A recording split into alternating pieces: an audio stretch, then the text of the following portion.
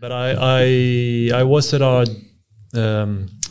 a doctor's appointment last week or the week before. Anyway, and he said he was already using ChatGPT as a tool for writing his diagnoses after patient meetings. That's a bit scary, but okay. I think he used it as an iteration loop. He said he wrote something quick, and then he got something back, and then he adjusted that. Yeah. And he said it was really, really good.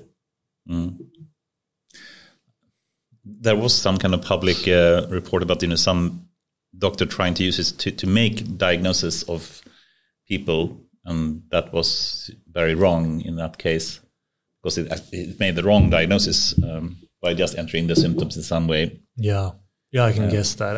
It will make an okay diagnosis if it's something very, very common, but as soon as it's something rare, it's probably going to be way off. But in your case, or the friend of yours, what type of input did he give, really? Did he give some kind of I think he just wrote his shorthand for like a meeting. Could you write a diagnosis for XYZ? And then it writes out something longer. So he started to write out, okay, these are the things we've already seen, blah, blah, blah. And then so I think he made the diagnosis. He just wanted longhand for the journal. I mean, I think that's potentially a good use because it simply auto-completes, which I think is a proper way to see what ChatGPT really is. But it's dangerous. The main problem that many people speak about is that you can never tell when it's making stuff up, as Jan LeCun says, or if it actually has some kind of factual backing or grounding for that fact. And it sounds super convincing all the time. Yeah. Right? I guess something that could be useful just comes to mind right now is, and this comes from way back when you did what we did for this large Swedish electronic company abroad, is to actually add an accuracy score that you can that would come automatically, or you could at least ask for it, so you can get an accuracy score paragraph by paragraph or sentence by sentence. Or you should simply state, like, I don't know what the answer is, perhaps something like this. Yeah.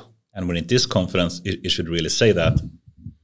But to not have any kind of confidence measure is dangerous, I guess. Yeah, now it's like a very, very confident child, sometimes being wrong, or sometimes like being narcissistic right. child. Yeah, narcissistic. Believes he's right all the time. Yeah. So I guess you manually have to add a humbleness layer. Yes. Yeah, I think that could be a really good thing. And so there is this other tool called, created by some OpenAI people called Anthropic, and they created an alternative that they claim is better than ChatGPT called Claude.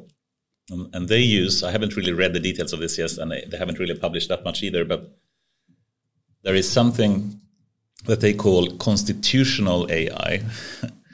And to my superficial understanding, it basically means that they're trying to write in some general principles that it should always abide by, some constitution, like the United States constitutions or something. But in this case, it's more about ethics, saying it needs to follow these constitutions, and then every time it writes something that doesn't follow that, it gets punished for that. So they can train it by simply following these kind of more ethical constitutions. I like that idea. I mean, for me, from a layman's perspective, I don't know if maybe, whatever I should call myself, it sounds like a good idea to have a layer which is collaborative. If you could collaborate open source on the constitutional layer in some sense. Yeah, collaborate. I think because collaborate, I think that comes to the reinforcement with human feedback kind of approach that ChatGPT takes. But I think in this case, I would argue that they make basically or add a prior. Yeah, they add some kind of prior saying follow these guidelines. It's like the 3 laws of the Asimov. Yeah, exactly. So they add not those laws, but a set of principles or constitutions that it should always follow. And by having that as a prior that it always has to follow, and as soon as, when training it recognizes it doesn't follow one of the principles, it gets punished for it. It doesn't, save everything to 100%, but at least it makes it a bit more ethical potentially. Do you know if the team working on that constitutional layer are data scientists / engineers or AI ethicists? I don't. What I know, I think they are mainly data scientists with some engineers, of course, helping them. But that would be my guess. Yeah. But I think I'm very much speculating here, but they left, OpenAI for some reason. And we know also Elon Musk left OpenAI for some reason. And you can only speculate on really what the reasons were, but I hope it is at least that they feel that we need to have some AI that doesn't just make stuff up, without at least having some kind of principles that it follows to make sure it at least is helping people in some way. Yeah. So perhaps, who knows, someday Claude or some other solution could be something that helps us in that direction at least. What's your sense or your take on Bard, on Google's response to ChatGPT and Bard? So many thoughts here. I think people have written a bit wrong or have a wrong assumption about ChatGPT killing Google search or killing internet, as some people are claiming, which is, I think, absurd. But also, I think people don't recognize, if you take like 3 dimensions here of any company, it could be research ability or capability, it could be engineering skills and business skills, meaning that, research-wise, they need to have expert scientists that can help them build the knowledge that they need, which is, of course, super needed and important to work with AI and the latest type of AI that we have. But it's not sufficient. If they just have the knowledge and not the ability to build a product that scales and adds value, so if you call a product something that actually has the value for the user in mind and maximize that, then you need to have really good engineering skills to be able to build that type of product. But that's not sufficient either, I would argue. So the third layer would then be having the business skill. You need to have a business model that actually is scalable, that makes them being able to at least, in some way profit from doing that. If that means having ads or having subscriptions or some other type of business model, I don't know. But I don't think people give Google enough credit in, they have probably the most powerful ad network and ad model out there and been using that for so many different products, in being able to in that way build a sustainable business model that makes them, super valuable company. So then, and of course, research-wise, they've been building dialogue system much longer than any other company, and they were the founders of Transformers. That is, everything is based on.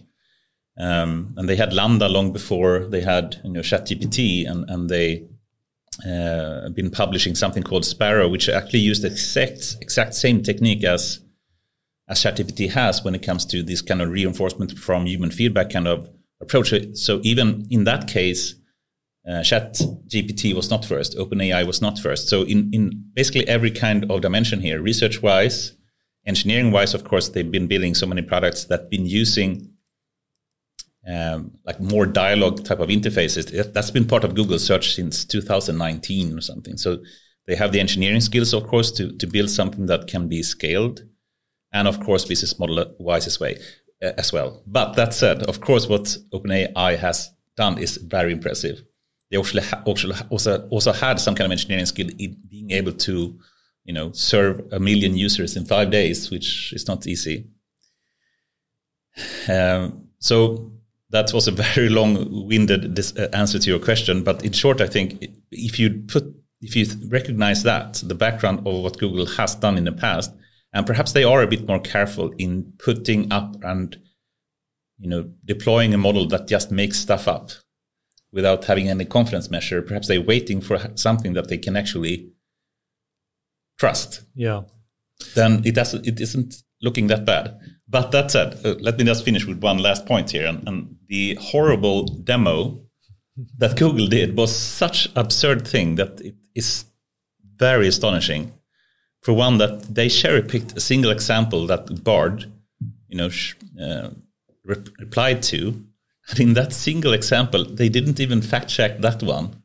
And they still, I don't understand how they can do that without double, triple, quadruple checking, the cherry-picked example that he had. Isn't that an indication that this is not in their business team? It's some other team that's... Maybe. Because I think you put your finger on something important, because when Microsoft announced that they're using ChatGPT and rolling it out throughout all their services, I was really astonished, like, wow, this is going to be really amazing. But I couldn't see clearly where's that wow user value or business value. It was more like, okay, this is nice sprinkle. It's not like the iPhone release doing something astonishing new to the suite. And I think that's where Google has and still has an upper hand in terms of simplicity, and it's very tight, everything, whereas Microsoft is much more very different business units working together. Together, perhaps, at least in later years, but not before, I would say. But who knows? It certainly is very impressive what Microsoft has done now with the Bing Chat using GPT-4 and a dialogue interface based on ChatGPT. But just going back to this demo, for one, they cherry-picked a horrible example, but they didn't even double-check. But secondly, they should do a live demo, and someone misplaced their phone that they should do the demo with. How can you have like a big corporate presentation which is not rehearsed, that is not properly done a number of times, and everything should have some kind of fallback to it? But no, when they did the live demo, they said, now we're going to switch to this live demo mode. And someone just ran up, sorry, we can't find the phone. Oh, wow. And then they lost $100 billion valuation in one day or something after that. That's maybe an effect of COVID, people not working together. I don't know. Yeah. But then also going back to Microsoft, what they've done recently with Bing Chat, and of course I haven't personal experience with it. It's only what I've read about it, but it sounds super impressive. Yeah. That they basically now have more or less bought, I would argue, OpenAI. Of course, that's not really true, but in effort, they have 49% stake in the company. But they now, in a very short time, we don't know really when they started this, probably at least a year ago. But they now have a search engine, information retrieval type of interface, which is complemented with a dialogue interface, similar to ChatGPT. So you basically get a generated natural language response instead of just a list of documents, that the normal search interface provides.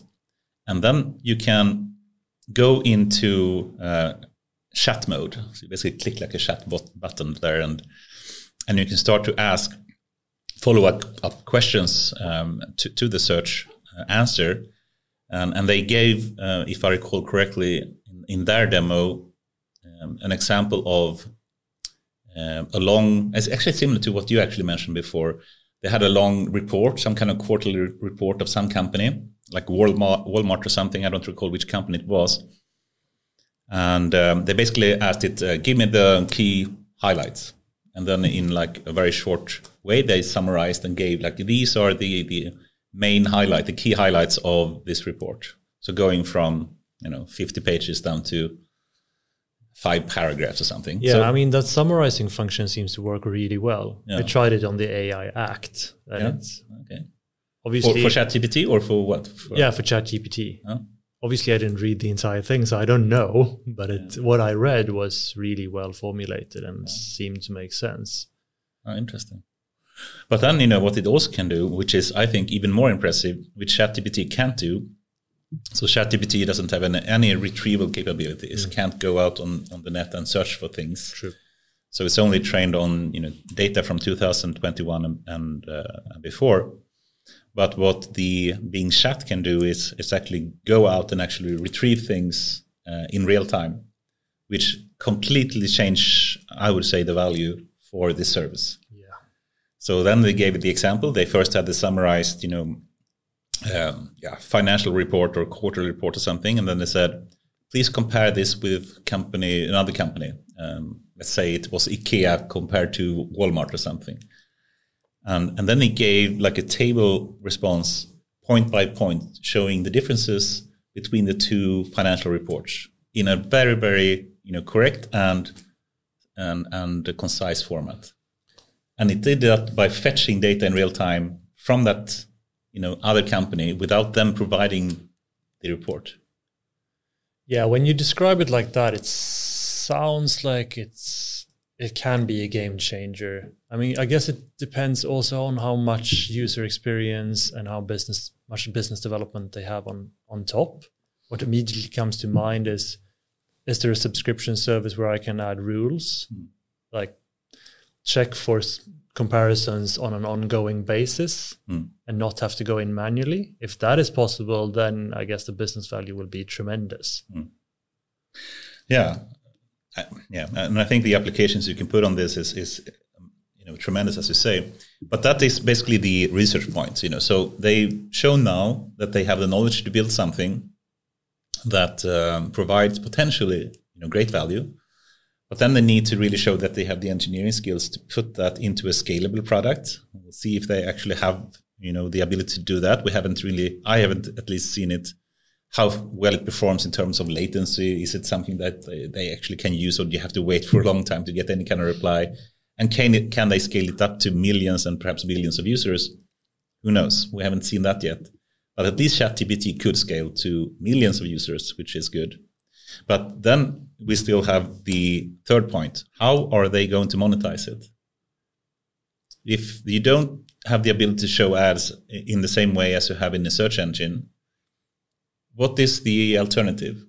I mean, they have to monetize it in the same way as Google has and every other company that wants to provide this type of dialogue service. And I haven't seen or heard anything about that. No, I mean, their ad stream is a fraction of Google's, right? It is. Yeah, the ad network is a fraction. And also their experience with simply having and building ads in a good way is not anywhere close to what Google has. So, and still, how should you do it? And if someone at least said, this will be the business model, is it going to be, they're going to integrate it into their Azure cloud, for developers to integrate in their own products. Great. Will that provide the scalable business model? I don't know. I don't think so. It doesn't have the end user scalability. So then if they want to have a consumer-based product somehow, like a search engine or some kind of information service, how is that going to be monetized? With ads? I guess they could show ads above it or something. I don't know. It's probably not going to be as efficient. But the big alternative, of course, is to have some kind of subscription model saying if you pay $10 per month, then you get this. And that's basically what OpenAI has done so far, with the, I think it's called ChatGPT Plus or something. Yeah. If you pay, what was it, $2 a month? I'm not sure. Yeah, it's something quite low to get access to the different niche services. $20, I don't know. But let's say 100 crowns per month or something. Then you get, potential access to a faster service and get some kind of fast track. But I wouldn't pay for that as long as there is a free service. But I think this is similar to what, Spotify kind of business model where you have a free tier and a premium tier. I think that's actually a rather good approach. So then you bring in users with a free tier, and that is what ChatGPT is trying to do now with a free tier of using the service. But as soon as you want to use some of the more premier functionality, then you have to start paying for it. Yeah. But isn't Microsoft's game more of a business-to-business game rather than a consumer game? Yes, so agreed. I mean, for their organization, and I'm just speculating, it would make more sense to go try to provide services to companies, like provide intelligence on tap, help them with their customer funnel or sales funnel or whatever intelligence could help there. It is a good point. And perhaps that is one way to monetize it. I don't think at all it has the scalability of having a user or end user tier, but at least it has a possibility to provide some kind of monetization on this service. So yeah, I think they have really good experience with that. So that could be a good alternative for them. And they also done some what was it? In Azure Cloud they had an ability to simply for developers to quickly integrate that into whatever product they had, and apparently it was super simple to do. So that's certainly but the marketplace then. I mean, if every app you can develop in the Microsoft sphere has access to that, I guess there's some kind of scalability there. But then could be, but still, if you compare, how many users could they have from a developer or company point of view? I don't know how many thousands. Perhaps they can reach millions, but they would never reach billions as you can as a user. And if you can monetize in the scales of billions of users, that is an insane business model to have.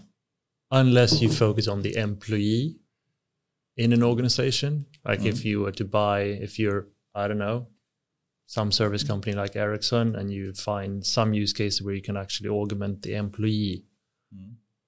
I don't know what that use case is, but then the willingness to pay would probably be quite high per employee per month. But that's into some kind of product then, I guess, that you integrate into your organization. So that's a business to business deal, isn't it? Yeah, it's the business to business play. Yeah, it's certainly interesting times going forward. And I haven't really heard anything about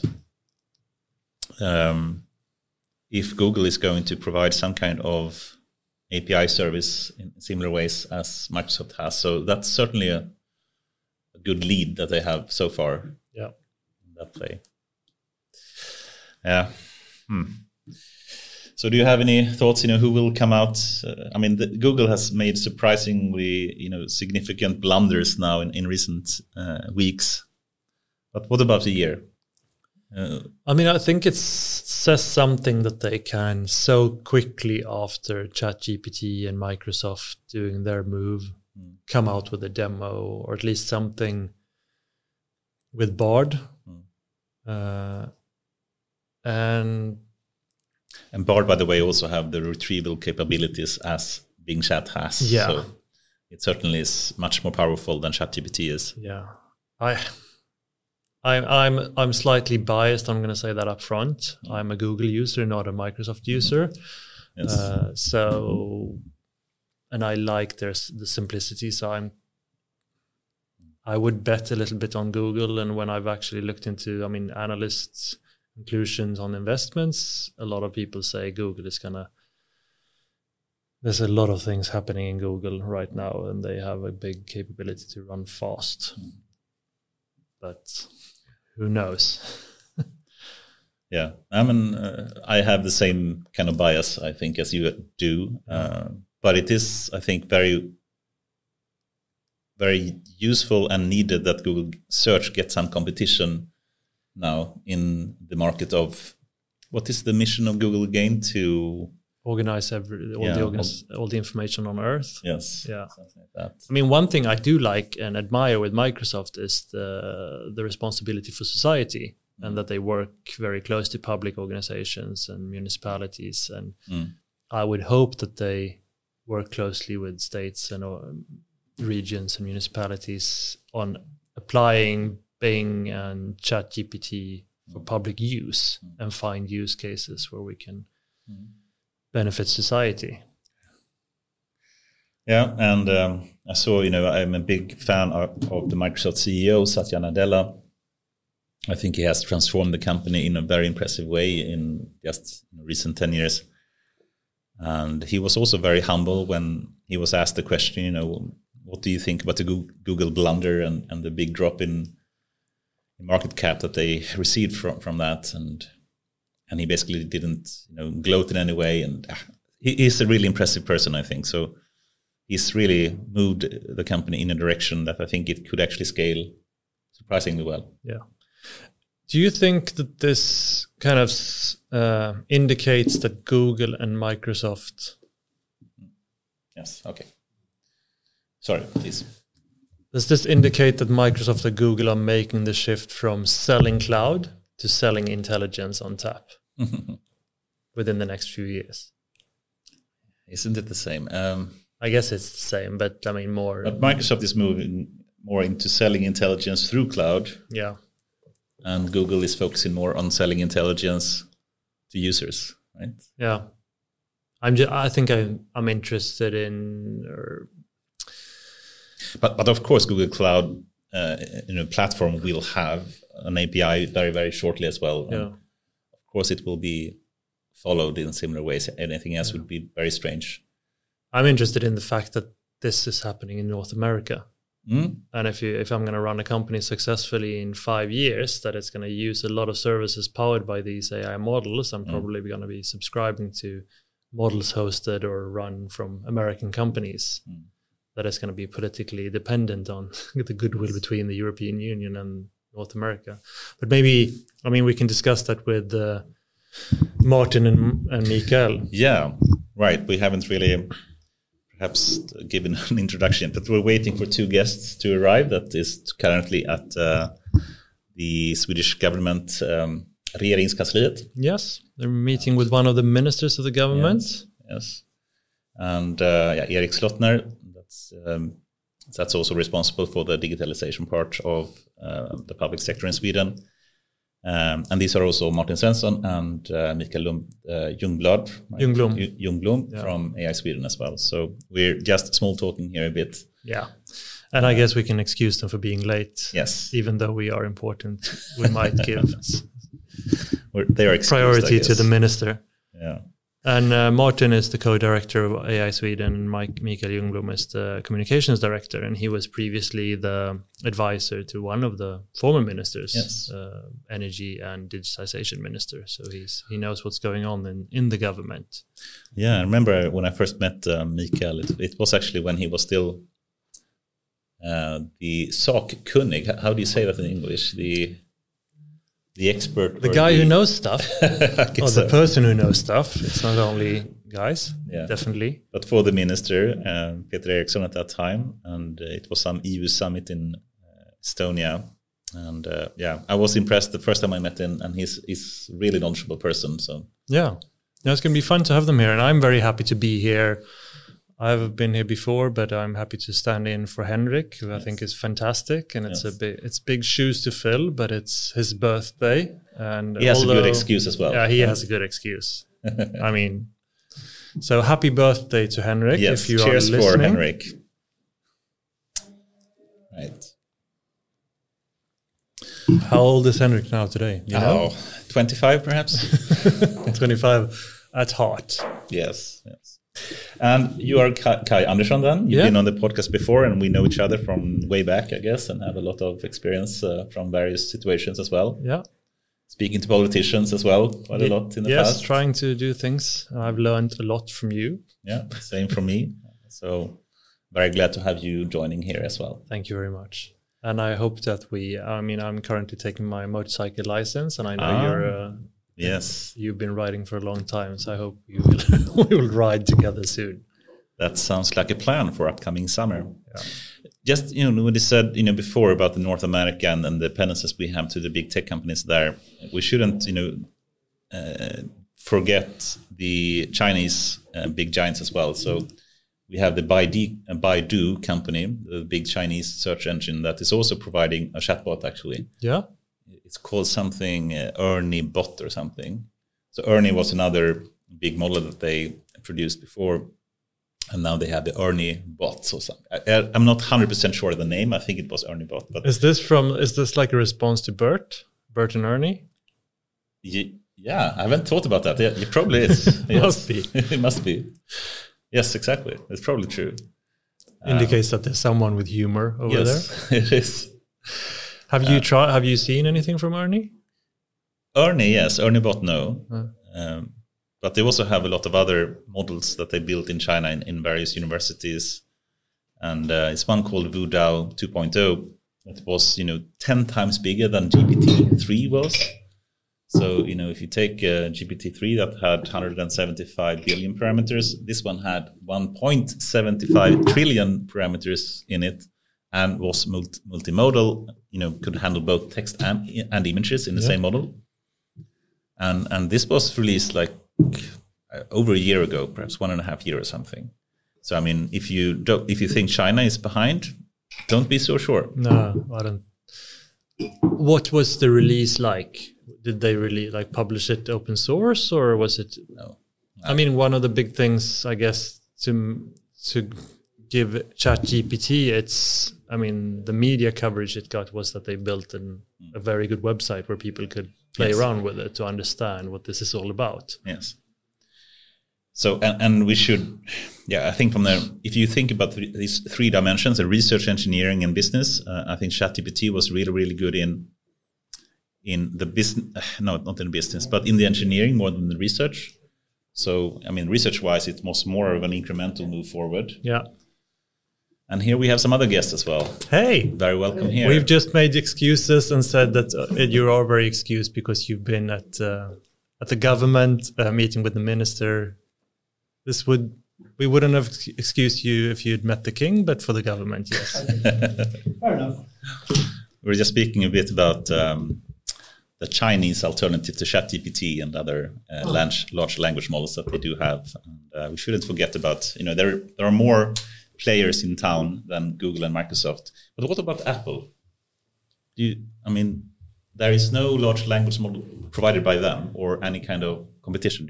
What do you think about Apple going forward? Oh, wow. That's a really good question. Let's pause that and let me think about that while you introduce Martin and Michael, or reintroduce them. Hello, Michael and Martin. Very welcome here. We've known each other for quite some time as well, and very happy to see you again. Perhaps we should wait with a formal introduction and just, can you please elaborate a bit more? Where have you just been, and what were you doing there? We went to see the minister who is in charge of municipalities, regions, and AI, Erik Slottner. We were discussing AI in general. Okay. And let's get back to that shortly then. But perhaps we can just introduce each one of you a bit more. And Martin Svensson, you're the co-director of AI Sweden and has been doing that for 5 years? A couple of years now, yeah. It's almost 4, it's 4.5. 4.5. Since we started to prepare, and more or less exactly 4 years since we inaugurated. So it's been a while now. Yeah, it is. And the trips to Canada and everything, it was fun times in the beginning there. Indeed. Yeah. And you have another interesting background as well. But then also Mikael Ljungblom. Sorry for that. I think the first time we met was it when you were with Peter Eriksson in the Estonia kind of EU summit, perhaps? That might have been the first time. I actually visited Peltarion when I was working for the government. I'm not sure if I only met Kai or if you were there as well. I think you only met me and Luca at that time. Yeah, I met Luca as well. Yeah. You have a very interesting background as well, I think. Perhaps you can give a short background yourself about what have you done before you joined AI Sweden? Yep. And what do you do now? So I started my career in Brussels. I worked for the Swedish permanent representation there for a few years. And then I got a bit more interested in politics and thought that might be cool. So I started working for Miljöpartiet, the Swedish Green Party. And I worked first with energy questions in the Swedish Parliament. But then when Peter Eriksson became the Minister of Digitalization, he basically asked me if I wanted to join. And I said, let's do it. And that's actually when I met Kai, I met you, I met quite some other people as well. Awesome. And now you work at AI Sweden, right? And yes. What's your main responsibilities there? I work as head of public affairs at AI Sweden. Can I add something as well? Since I'm going to beat my own drum. You have a general expertise background and a communications background where you are really good at communicating, which I think is a very valuable asset within this complex world of AI. I saw you on Nyhetsmorgon, News Morning, the other week together with the co-director Daniel, and I think since AI touches society and business on so many levels, I think what you do and your ability to convey the messages is really, really important. And that goes for you too, Martin. Thank you. Yeah. But can I go? I'll go back to. You guys answer as much as you can from the minister. I guess everything is public information, but you just say, as Anders often says, maybe not, from his security police position. When I ask him about UFOs, I was amazed that he has the title Minister of Municipality, Regions, and AI. That's one of it. That's his responsibilities. In Swedish, it's civilminister. Yeah, but I think I'm happy to hear that responsibility, because to me, looking at AI, it has great potential for especially municipalities and regions for the country. It does indeed. Yeah, definitely. Yeah. Can you share anything you discussed? No, obviously, given his areas of responsibility, that was definitely one of the topics. Yeah. No, it was a good conversation. He's really interested, and we had a good talk. Yeah. Perhaps Martin, you can give a bit more elaborate kind of discussion on what was the purpose of discussion, any topics you brought up that you can speak about. But let's say one thing. In the past, with previous governments, we have had a minister of digitalization, and from we see this as a positive change, that there is interest from a minister responsibility for the sectors where this has to be used. Then it makes more sense, and it's easier to discuss how it can actually benefit, in this case, municipalities and regions. It was a very introductory meeting, if you wish, where we discussed both what we do as AI Sweden, especially one initiative towards municipalities and civil society. But we had also brought along the director of Sahlgrenska University Hospital. So she was also giving her view on how AI could be used in healthcare, basically. Nice. Have you mentioned? We were discussing ChatGPT and Bard and the big. There's been so much media, and there's been almost an AlphaGo moment in the Western world where people have finally the coin has dropped. Did you notice in this meeting that there's a different level of understanding of the capabilities compared to a year ago? Is there a different awareness? I think if we speak on a general basis, that is definitely true. We see this all the time in terms of the interest from the media. We see it in discussions we have in many different places.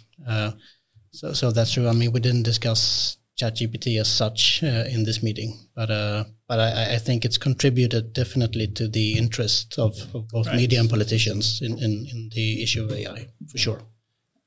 For me, coming more from a research or interested at least a lot in the research aspects of AI, I get a bit frustrated sometimes if you compare the research aspect versus the engineering versus the business aspects, and then the ChatGPT launch got extreme attention, of course, in media, and then people perhaps don't recognize that the research discoveries was not that huge, but the engineering and I think the communication of it was huge. And that is not, you should also recognize that that's an important thing.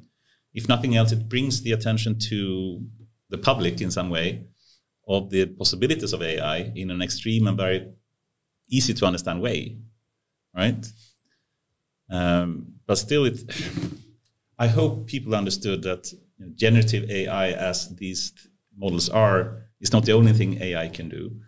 which is, at least a bit frustrating to me. But would you share that view that, it's actually really a good thing that these type of ChatGPT kind of launches really bring AI to the focus and make people understand that something big is happening? Well, definitely.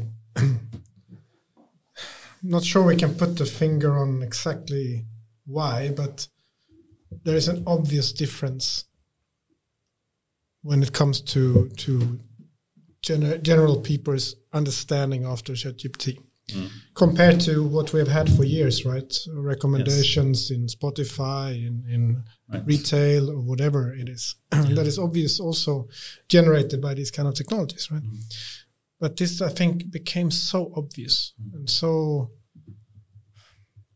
such a surprise to most people of what it actually can do and how it responds. So I think very few people can actually see this thing without actually reacting in one or the other way. This is new. Yeah. This is certainly new. On that point, you both were instrumental in, I would say, the beginning of the AI journey for Sweden. How would you describe the difference from 4 or 5 years ago when you were knocking on doors and trying to rally people to we need to wake up, we need to do this, to now? Could you share both of your maybe personal perspectives? Want me to start? Well, I think we are relevant individuals to ask this question, because if we look back on what is now one of several important investments on AI in Sweden, it came to be thanks to a number of individuals taking some decisions. Right? Mikael was one. The former minister that Mikael was working at the time, Peter Eriksson, was one. The automotive industry, a few individuals there decided that something needs to happen, and decided to put one person that's working with us now, so Mats, been on the pod, I think. Yes. To push for this. And at the time, I think it was, given the previous discussion about ChatGPT, it was very early days from a society perspective, right? Very few knew about it. Very few understood the potential or the disruption that we might see coming. So a lot has happened.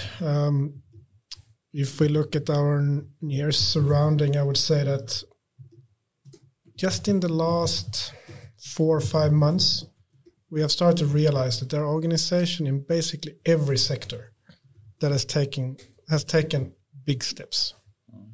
Perhaps not in deployed solutions, but in mentality, in how they organize themselves, in how they build ecosystem around themselves, how they talk about the talent they need, how they start to recruit, how they think about themselves in an ecosystem.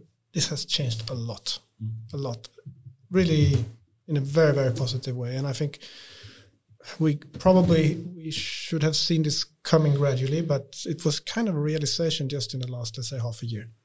Wow. So there is a big change. I would also just add, to a large extent, I think the pandemic has actually accelerated this a bit. In what way? We spoke about it with Ann-Marie Wennberg, the director of Sahlgrenska, today, and she said, no, it was another discussion I had today that during the pandemic, healthcare was flooded with data from international perspectives. Every day they had new directives on how to treat the patients and so on. The whole world just got together and tried to solve the problem we had. And I think all that created a higher understanding on how can we actually work more data-driven in a way, right? I think also it drove an understanding that there are so many things that we can't solve on our own within individual organizations. So the interest to collaborate and learn from others has just exploded, I would say. It's so much easier today to get the healthcare provider or a municipality, whatever, to be curious and learn from someone else than it was a couple of years ago. It's a complete change in mindset. It's interesting how crisis in some way can help to make change happen in a much faster pace, right, than otherwise possible. And perhaps, the pandemic helped increase digitalization in general, in every sector, in working remotely or education or whatever it can be. But then, having an increased digitalization also leads to being able to use data in a more efficient way. And that in its turn leads to the ability to use AI in various ways. And I guess remote work also maybe in one way rewards goal-driven activities over committees and safeguarding. So it was kind of a steel bath in some senses, but obviously also for a lot of human beings. But for organizations, it was almost kind of a divide between those who were mission-oriented, who managed to thrive or at least survive, and those who were less clear, who struggled. Would you agree that those companies that were able to make change happen were those that survived the pandemics, and in that case, that led to an increased understanding for the need to use data and AI? Is that a fair statement, you think? I think you're more qualified to answer, Martin.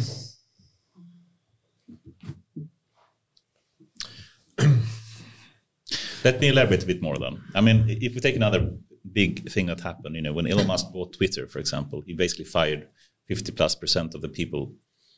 Now we see basically every tech company doing the same. Google fired 6%, Spotify fired 6%, Amazon fired so many, Facebook and Meta fired an extreme amount of people as well, even before that perhaps. But still, we've seen a significant change happening, and in some way actually decrease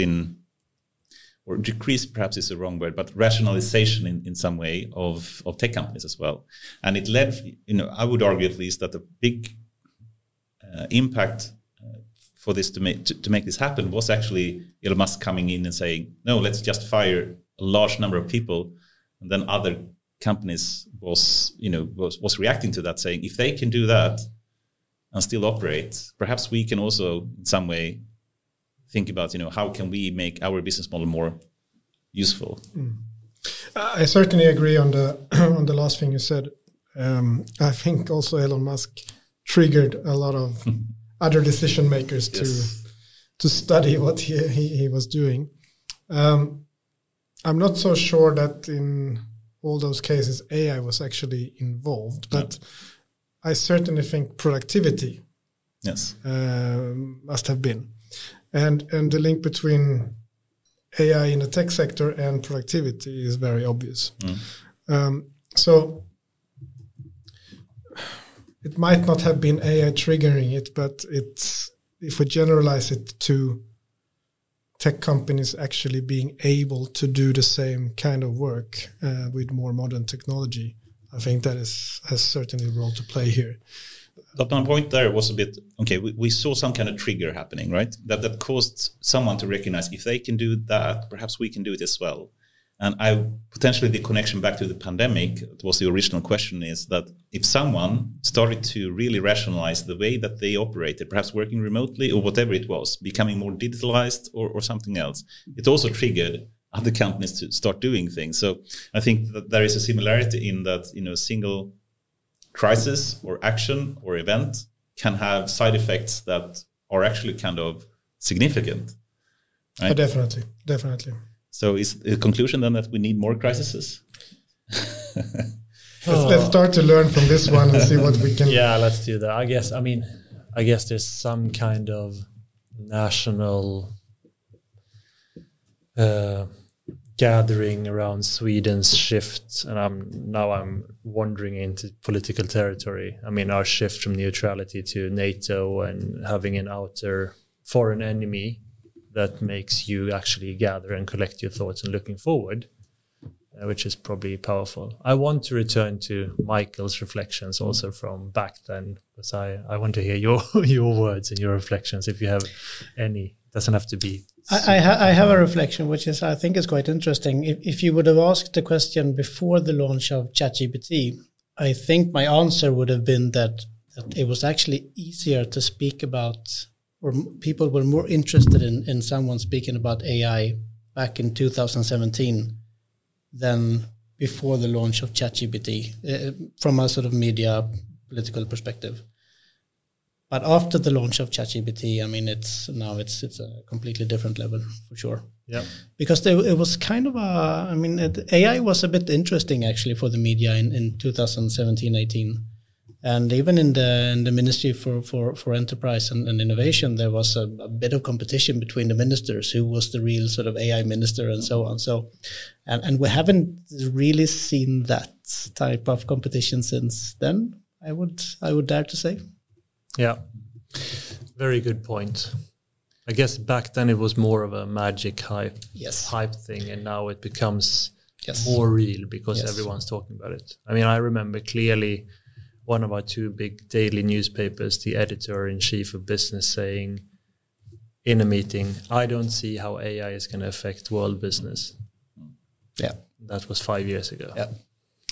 So given that you just went to the government as well and spoke to them, and I know you have spoken to others and to them a lot before in the past, and we also know that media certainly has reacted a lot to these kind of very obvious and easy to understand changes that ChatGPT and all the Google Bard and the Claudes and the Ernebot of China and whatnot are now doing.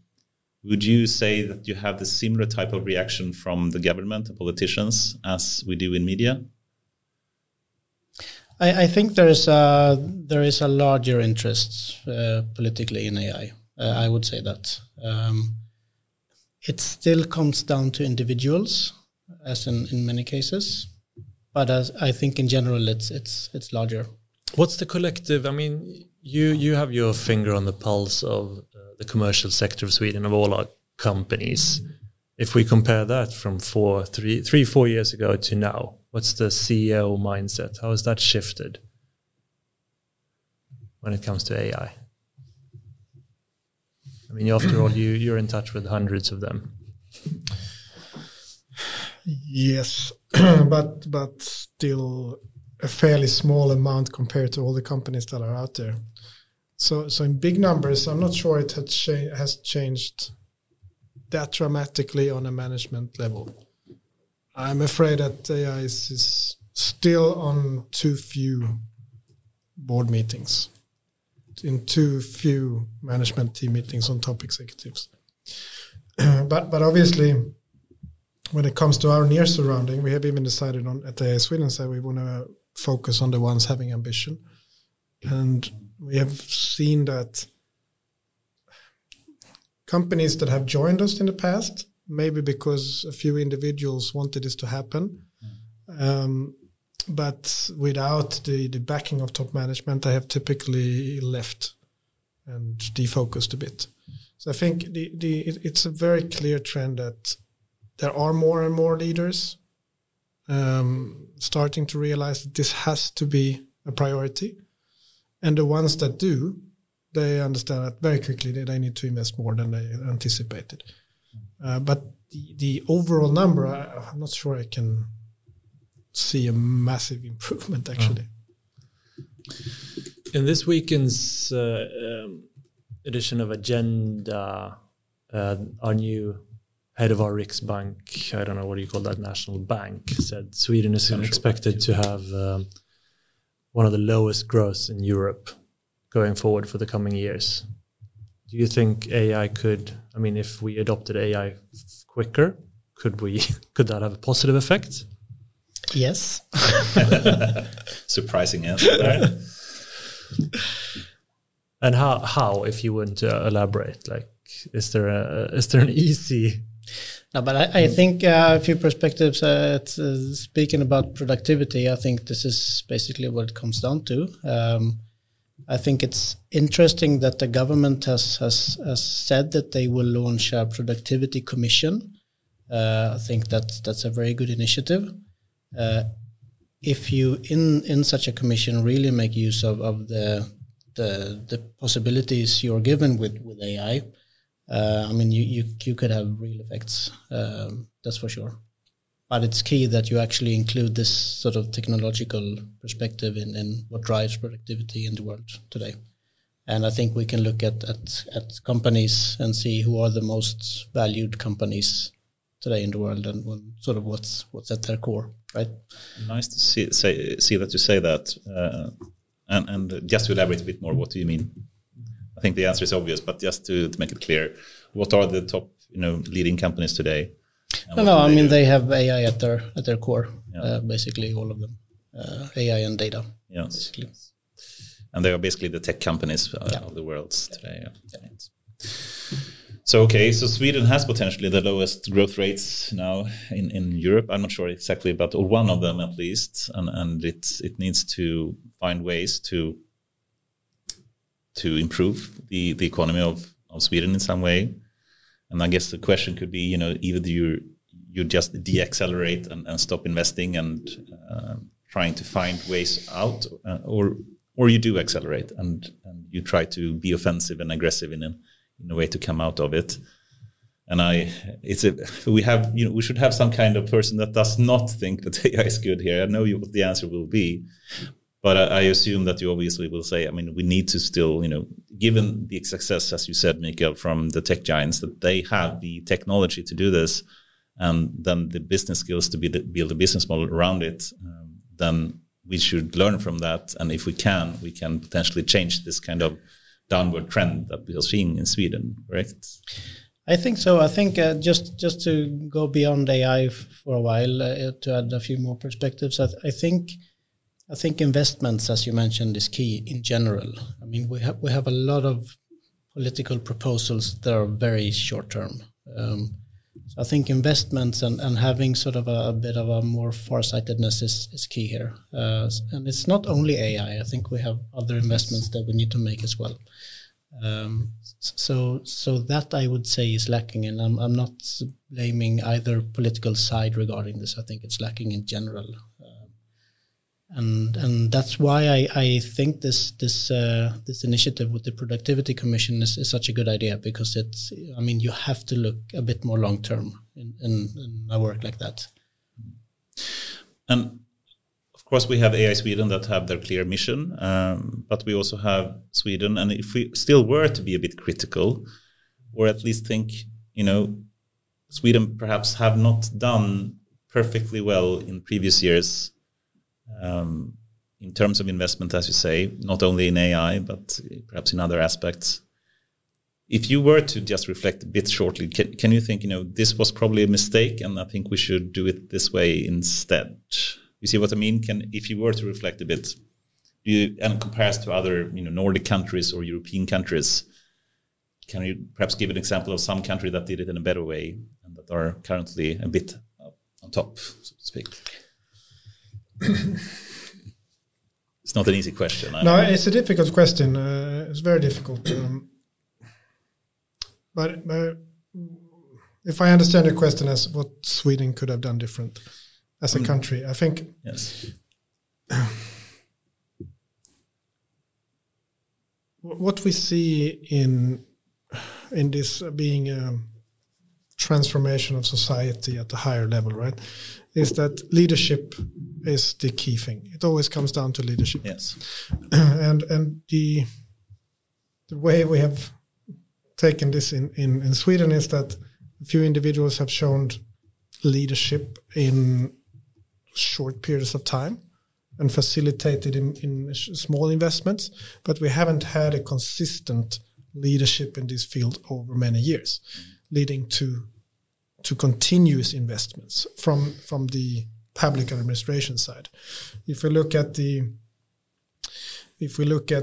largest research investment from Wallenberg and called WASP, that is an ever-growing investment over a longer and longer extended period of time. They have shown the leadership. Yes. So if the public side would have understood earlier to do the same, we would have been in a better spot, for sure. I think also we can't pinpoint what could have triggered that, but you talked about research versus engineering before. I think we've had a mindset in Sweden of AI being research, Right. and perhaps not toolbox that is ready to use by engineers, providing better solutions, better products, better internal management systems in companies and organizations. So if we would have had earlier on something triggering a different mindset, that would certainly have had an impact. But I can't really pinpoint a mistake, if you wish, right? I mean, if we do the I have a perspective. I think it's not necessarily what we did wrong. It's probably more what we didn't do. yes, I think this is what we're aiming for. and Yeah, if you and compare also- it to And for example, what didn't we do? I mean, we didn't launch a strategy for AI exactly. coupled with investments and concrete legislation. We didn't do that. Which I wanna Finland, for just, example, did. So, I mean, they did it already back in 2017, for example, with a proper strategy with budget attached to it, right? But I also want to highlight something that Mikael said, and you correct me if I'm wrong, that this is not a political question. This is to our political system and our structure, that we are very decentralized. We are very spread out. So our government doesn't really function naturally. It doesn't matter who rules or decides. No one can decide 40 years ahead. So I would just want to highlight that this is not, it doesn't matter who rules. We need to. No, we had different rulers and like different political parties in government. So, but I also think, let's say, I mean, we have the system which is very decentralized. What does that mean? That means that you have to take a sort of an extra responsibility in terms of leadership, and you have to make an extra effort to rule out or steer a country. So that's what's needed. I mean, it's not to say that it's difficult, you know. I mean, we've seen the result of the exact same thing when it comes to energy. Yeah. Just now. So we have an analogy to make. That would have also required a long-term responsibility. Yes. So I guess if we don't do this, we can repeat the same mistake as we did with energy, with AI. I mean, it's also, given that we have a rather decentralized kind of way of working in Sweden, that needs, or put forward, I think, even more the need for AI Sweden as well, to help or have an organization that actually helps people collaborate more.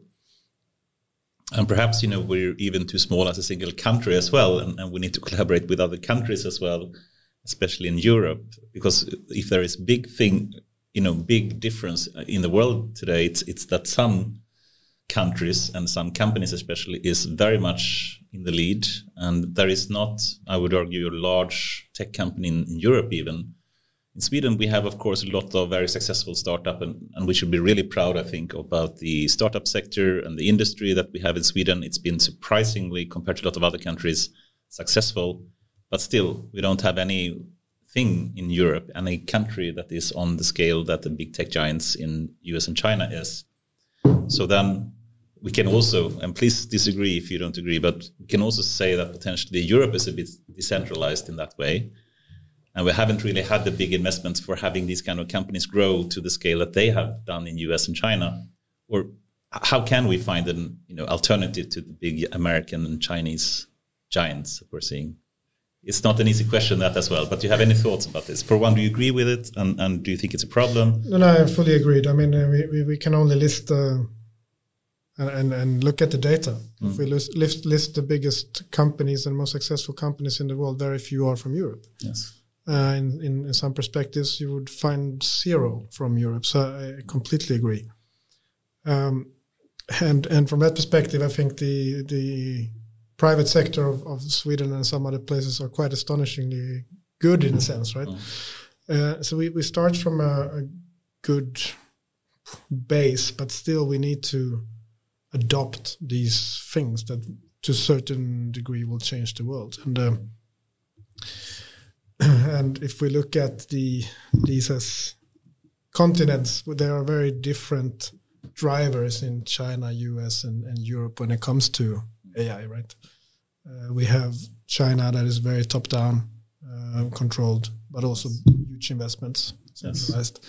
Yes. You have the US where you have the private capital being invested in enormous amounts. I mean, we can't even relate to it in a sense. And then we have Europe, where Mikael and others around us spend a lot of time on figuring out what kind of regulation will we actually live under in the coming years. That's another interesting topic. I'd love to go back to regulation. So I think it's both a decentralized situation, right? Where we have European Union, at least we have a union that can take decisions. Yes. We could have been without that. But it's a lot of stakeholders needing to come together.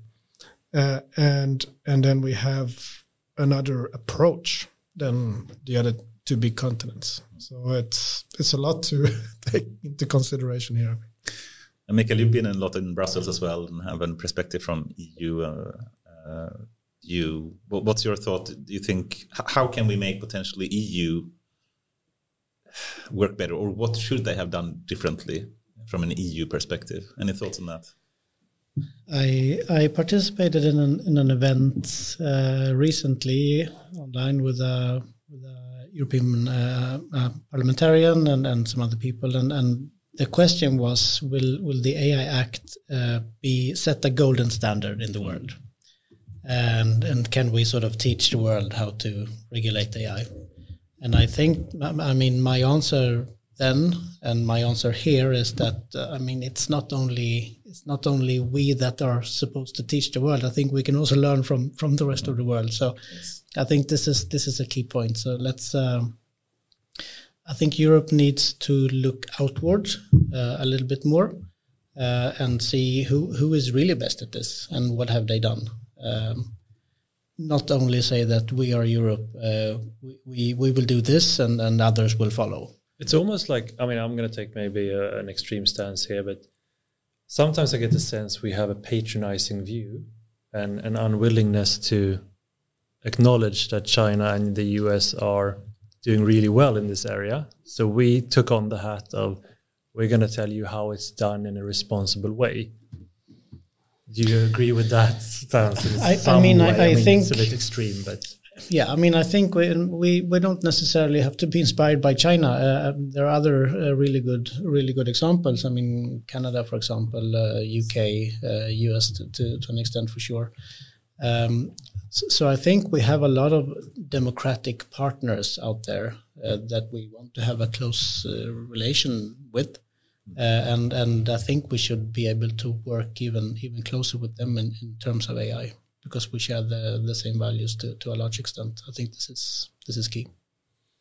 Does the AI Act pose a risk of limiting our possibilities? I think the AI Act is a risk in itself, both for our competitiveness, also for the welfare sector in Europe. I think this is what we have as an opinion. Let's see how it pans out. The legislation isn't done, so it's still being negotiated. We don't know what the final text will be. But there is a risk in how it's written now, for example, in the common approach of the Council. And I know that in Parliament there are some wild ideas floating around. So let's see. And I think I'm not sure it's going to be. I'm not sure it's going to limit us in terms of cooperating with other countries. I think it's rather that the development that we might want to see in Europe will happen elsewhere. But okay, I think we can speak forever about the AI Act and the potential positive impact it could have, or the dangerous downside it could have as well. If we just stay shortly, I think we should mention also the positive aspect, of course, of having a regulation that tries to potentially make AI more responsible. But then if we focus on the potential downsides, if we start with innovation to start with, one part of the act is it's claiming at least to really try to promote innovation and making the act not really be danger in that way, and they have these kind of sandboxes and whatnot that they are trying to have as a tool for companies to quickly be compliant with the act. What do you think about that approach? Do you think that they are right in the current, claims of the AI Act that it actually can promote innovation, or do you think still it's more of a danger than a positive aspect? I think I want to go back actually to the very sort of core of it. I think the notion of trying to regulate the technology as such makes it very, very difficult with everything that follows from that. I think instead of saying you cannot do this with AI, you should say you cannot do this. I'm saying that all the time. It's so funny that you mentioned that. I think that is the core problem of the Act itself. And all the other problems or issues that we have follow from that, I think. Yeah. I think we saw that the other week when Daniel Ek launched his healthcare company. And as a response, there was a lot of positive response about preventive healthcare and AI helping to predict health. But also some doctors coming out and saying this is dangerous. And I was like, but why are you allowed to make these predictions and not data in a transparent manner? If we should have a regulation, it should apply to humans first. And then whatever technology you use, that's the basis. I still want to elaborate what you said. Why should we regulate the technology and not the outcome? I think that's very important, and I'm very surprised that very few others are speaking about this problem. I know we said before in the podcast that if I take a hammer and I hit it over the head on Henrik or on Kai, then that is something that we should try to prevent with regulation. Then what should you do? Should you regulate the use of the hammer? Exactly. Or should you regulate the act of actually hitting someone on the head? Yeah. And the answer, of course, then becomes very obvious. Yes. And it's strange, I think, that not more people think about this. Do you have any thoughts about that? What? I also think it's strange, and we said this from the very start. We answered a remiss to the government, and that was our main point.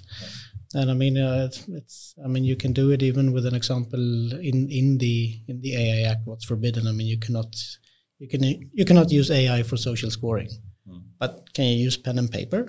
Is that allowed? I don't think. I hope not. Yeah. Well, I guess you can, since you can apply for a loan at a bank, and that is sufficient social scoring, right?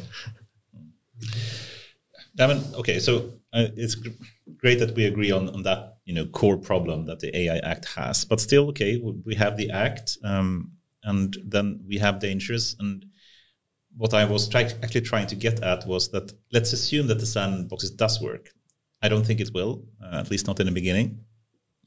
And then I think we need to have institutions in each country that actually are trying to help companies to be compliant with the AI Act, and the company that does that the best, or does it well at least, will have a big benefit compared to a lot of other countries. Yep.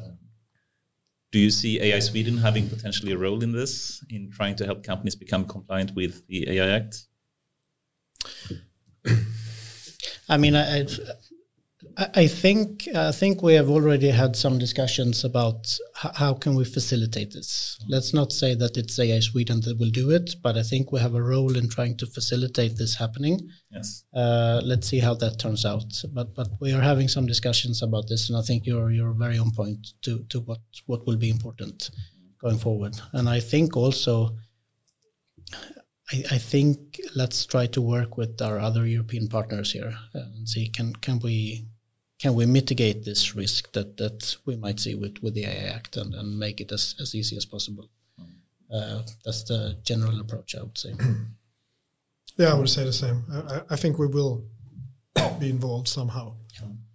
We already have collaboration with the Authority of Privacy Protection in Sweden, together with some healthcare providers. This is GDPR, right?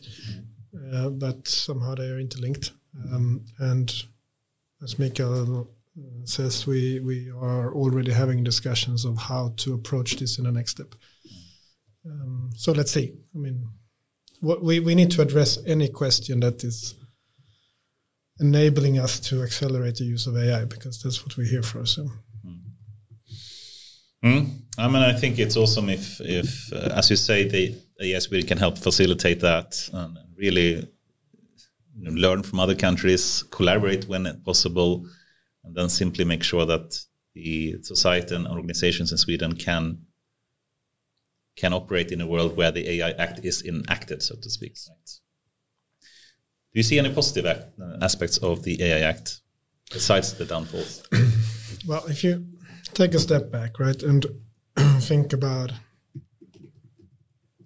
a longer term perspective, then I think we could quickly come to agreement that we are probably entering one of the largest transformation of society ever seen. And AI is a driving force for that. In productivity, in autonomy, I mean, we can go on and on. It will, I mean, start to perform tasks in a similar way or even better way in many cases than we do as humans. So is it then a good thing that we try to do this responsibly? Absolutely, right? Yes. And here the Act comes in. I mean, it's not a bad thing that we try to be cautious, because it's stronger forces than we probably have played with before, and it's difficult questions. The slight problem here, I think, is that we are not alone on the planet. So other continents are perhaps moving a bit faster, and then there might be consequences of being cautious. I mean, this is really high level, right? But yes, I would say it's really, really good that we address these questions in a collective way, in a joint way in Europe. Then exactly how we do this from time to time, I'm sure this will change, because these are tricky things that have real implications on the world that we live in. So we have to add a number of Elon Musk quotes every podcast. Sometimes I get heckled for that, but it sounds like you agree with Elon Musk. He's been famous for claiming that AI is the biggest threat to humankind, similar to Stephen Hawking and so many others. And I think he made a really apt comparison to the automotive industries in the 50s when he spoke about the seatbelt. So the automotive industry was heavily fighting the regulation for using seatbelts, and said it will completely destroy the automotive industry, and that it's not really necessary. And they're trying to fake all the statistics about how that potentially is saving lives. So it took like a decade, but after a decade, it became so apparent that seat belts actually do save lives. So it finally came a regulation, and that saved perhaps millions of lives. So in that case, you only lost perhaps 100,000 lives. That's not good. But when it comes to AI, if we do the same procedure again and wait for a lot of accidents to happen before we start to put a regulation in place, then the effect could be much, much greater and at a different scale than what the seatbelt had. So that's why he says, we need to be proactive and be very quick about, finding a regulation that can harness the good sides of AI while, protecting the bad side. Would you agree with, this is me paraphrasing what he is saying, but would you agree with Elon Musk here? Yeah, definitely. Well, I happen to be a fanboy, so okay, awesome. So I would agree with you any day, I think. But I think there is also another driving force that we tend to forget sometimes, and that is pure economics. Okay. For sure, we should ride on the aspect of saving lives. I mean, that's a noble thing to do. We should do that. I mean, humanity has improved itself over and over again for many, many years, right? But we speak a lot about, if we take a detour and we talk about the climate and all the things that we need to do to save the planet in a way.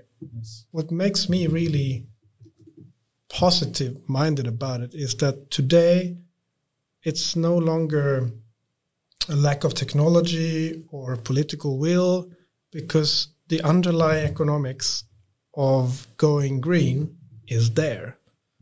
The electrical vehicle is now on pair with an ICE vehicle, combustion engine vehicle. Thanks to Elon, perhaps. Thanks to Elon, the total cost of ownership of a electrical car is lower than So for us as consumers, it's going to be a no-brainer whether we think about the climate or not.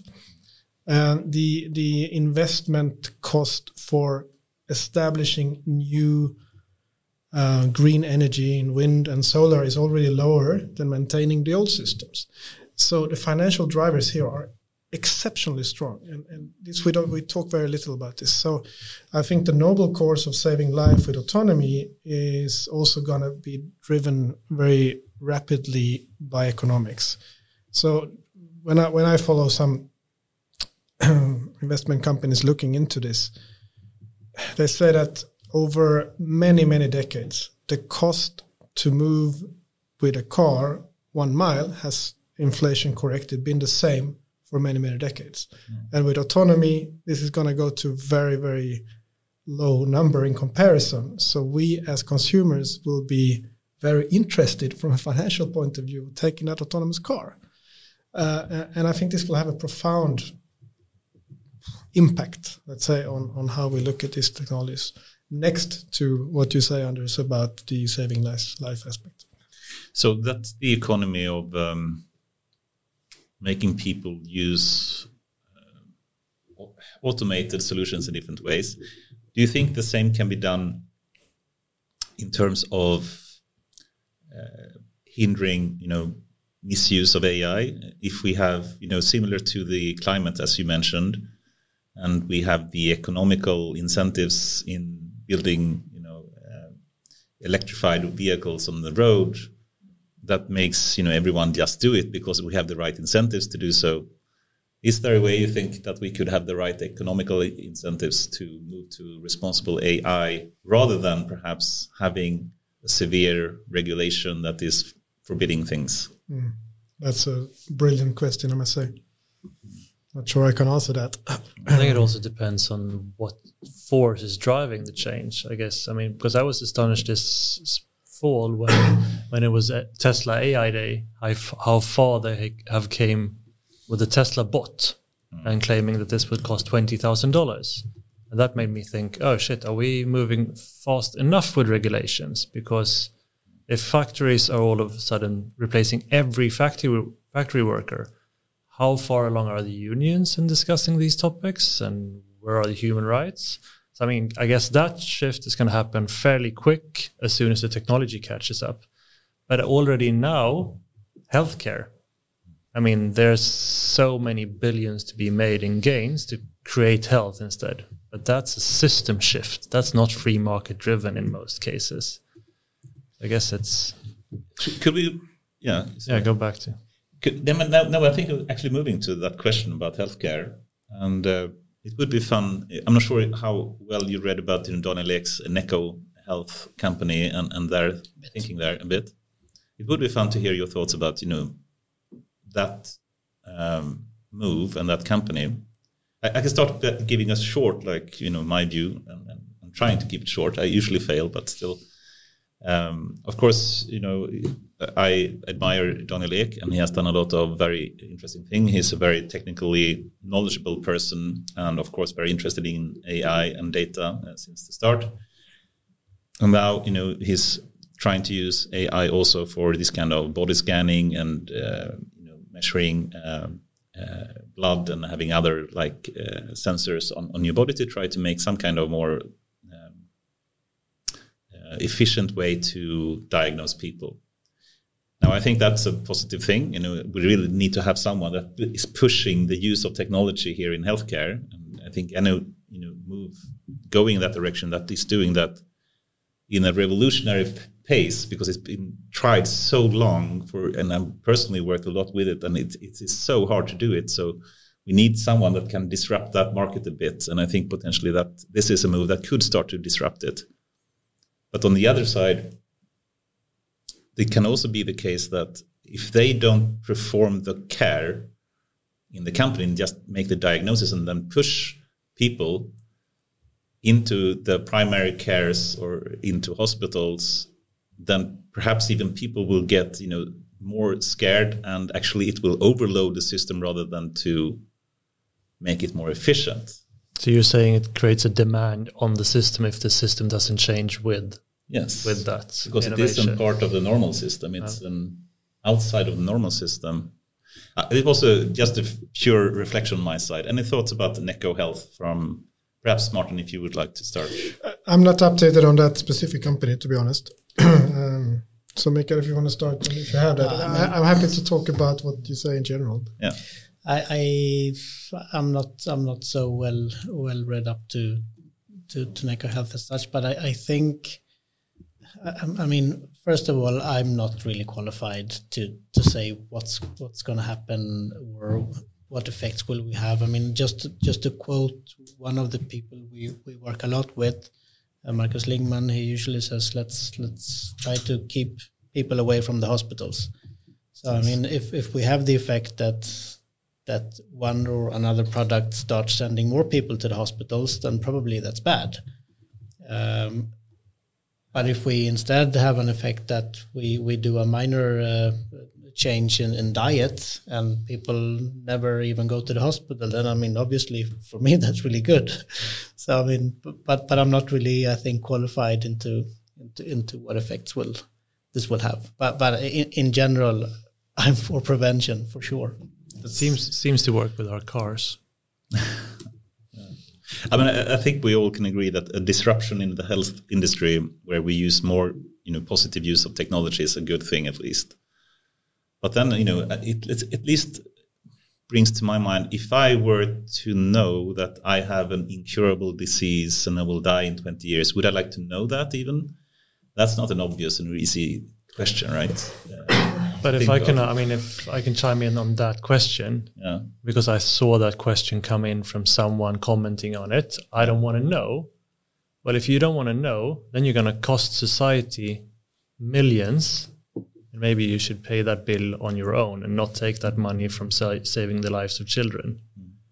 Maybe good it's points, your responsibility as a citizen to know and be healthy and save the system money. That's a very good point.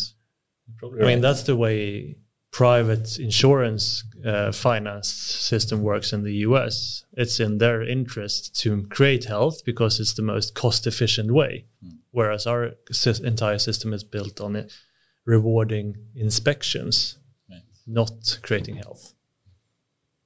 Well said. I work with Marcus Lingman.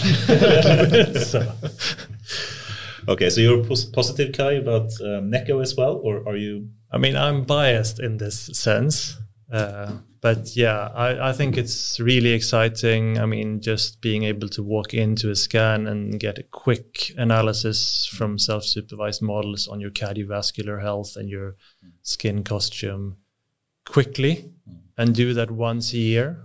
I mean, I would happily share my data from my wearables to the system and get get a call or an email, say, hey, we need you to come in, instead of me waiting to break down. It seems like a better way. I'd rather be healthy for a long time. Have you added yourself to the wait list? Yes. Yeah, me as well. How about you? No? Not yet. Let's see. But I do wear labs, I mean, the blood tests. And I would love to be able to share that with ICA to get personalized diet tips and other partners. Yeah, awesome. So about the health industry in general then, and not speaking about this company, I know there's been a lot of project in AI Sweden about trying to work with Marcus Lingman and others, and there's been a lot of progress, I think, there as well, which is nice. But would you agree that there is some frustration in how difficult it is to have true deployed system that actually make use? Or what's your view of working when using AI in the healthcare systems? I mean, the role we take here is quite simple in a way, right? We started 2019 to try to understand how we could contribute. And at that time, we came to two very simple conclusions. Let's identify the best and do everything we can to make them run faster. And Marcus Lingman was not as known in Sweden at that time as he is today, and we have contributed. The second thing was we realized that the healthcare providers were not collaborating to an degree that was, let's say, satisfactory. Right. when you realize that we have 21 autonomous regions providing our healthcare. Simplified. So that was the other basic role we took. Let's get them together and share. We haven't been involved in developing specific solutions. What we do today, however, is being very highly involved in enabling technologies. Decentralized AI is a big push to not centralize data, because that's not going to happen, but rather decentralizing the learning. For sensitive data, such as health data, yeah. right? And the second one is language technology that we are absolutely sure will be used in healthcare. They will never, as it stands today, and what we can foresee, send our patient journals through an API hosted by an American company. That won't happen. So will the models we develop together in the Sweden in a Swedish consortium be the solution? Not sure, but at least we're learning a lot. And we have already regions that are trying this out. Early days, but very, very interesting, I must say. Sorry, but so there is interesting progress. Frustration, yes, because it's difficult and it requires those leaders at the top of hospitals and top of regions to take bold decisions, to be honest. We had one region now last week actually deciding that they will take legal risk related to GDPR, because it's difficult. It's not clear territory. And having a public organization actively taking a decision to take risk is pretty cool, but also strange in a way, right? Yeah. So frustration, but also a lot of enthusiasm. And I recognize this, the legal uncertainty basically about, how you should use and can use the data. And I mean, why can't we make that more clear? I mean, let's at least try to learn some lessons from GDPR now in upcoming AI Act, and not have this kind of uncertainty in how we are being compliant. If we at least learn a bit from that and make it a bit more clear, I think it would be insanely much better, right? Agreed. Cool. I was, just going a bit back to ChatGPT and now Google versus Microsoft, and perhaps not Apple in this case, because they seem to be left out in this game or war or whatever. Do you have any thoughts about this? And I can give a quick intro if you want to. So, of course, we have the ChatGPT that became a big disruption in media, at least, and perhaps not so much in research, but in media. And a lot of users were really impressed and used a lot for cheating and for good purposes. And then Google came out and they did a horrible presentation, and it was I can't even understand how they, in a public live demo, was so unprepared, cherry-picked an example of the James Webb Telescope that was inaccurate. They could have cherry-picked anything, at least double-check the thing that you will use for a public live demo, and they didn't.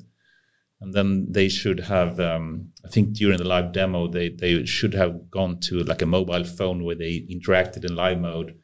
But then the phone was missing for the person that did the demo. And it's we don't know what to do now. I mean, doing a public demo like this should be double, triple, quadruple checked, and rehearsed, and it wasn't. And they basically fell $100 billion in valuation in a day.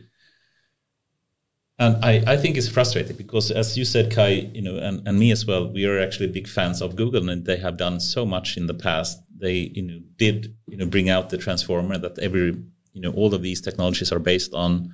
They have other language models for a long time, dialogue systems with Lambda that is, someone claimed to be sentient, but they didn't publish it. And OpenAI did. And then we have people like Jan LeCun that said, Meta or Google are not publishing system that just makes stuff up. Anyway, it was a big disruption, I think, at least for public domain, so to speak, for this one to happen. And Google made a bad, almost, not well thought move to try to combat that. What do you think about this potential war between the tech giants of Microsoft and Google here? Is it a good thing that the war is happening, or what's your general thinking? Well, that's a good question.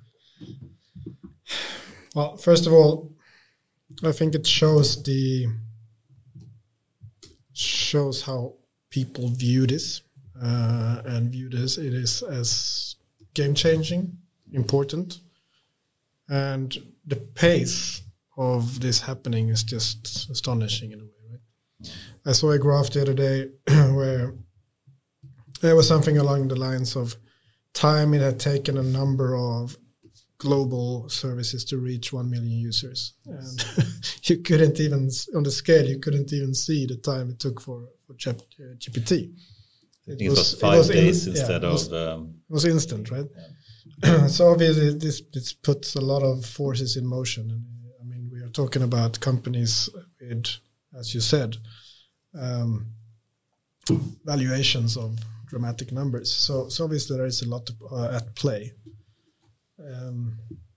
If we see it as competition among global companies, I guess competition is a good thing. Right. Very much if we see it as knowledge being generated about these things in public domain, I think it's a good thing. A lot of people trying these things make them also perhaps a little bit more educated on what these things actually are.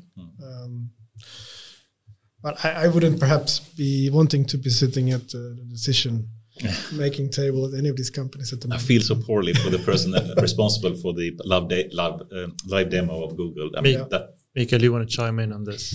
I think we should sort of make a connection to how do we do this in a responsible way, and I mean if we see the use of these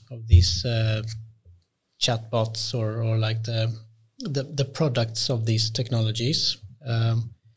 I mean, we have already seen it being used by a judge in Argentina, using it to sort of help out his case and say that, well, ChatGPT said that probably it's like this. Okay, I mean, this is crazy stuff, right? I'm not sure that the AI Act would have prevented that. Right. But what we for sure need is a responsible use of AI, and we need a lot more knowledge, and we need a lot more sort of safeguards in that kind of sense. So I'm completely for that. I want to just come back to that we need to be super responsible using this. And to tie it into your question, is it good? I don't know. It's what it is, right? I mean, we can't really control it.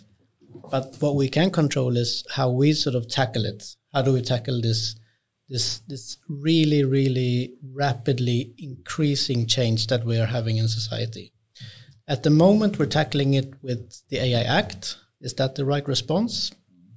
I'm not sure.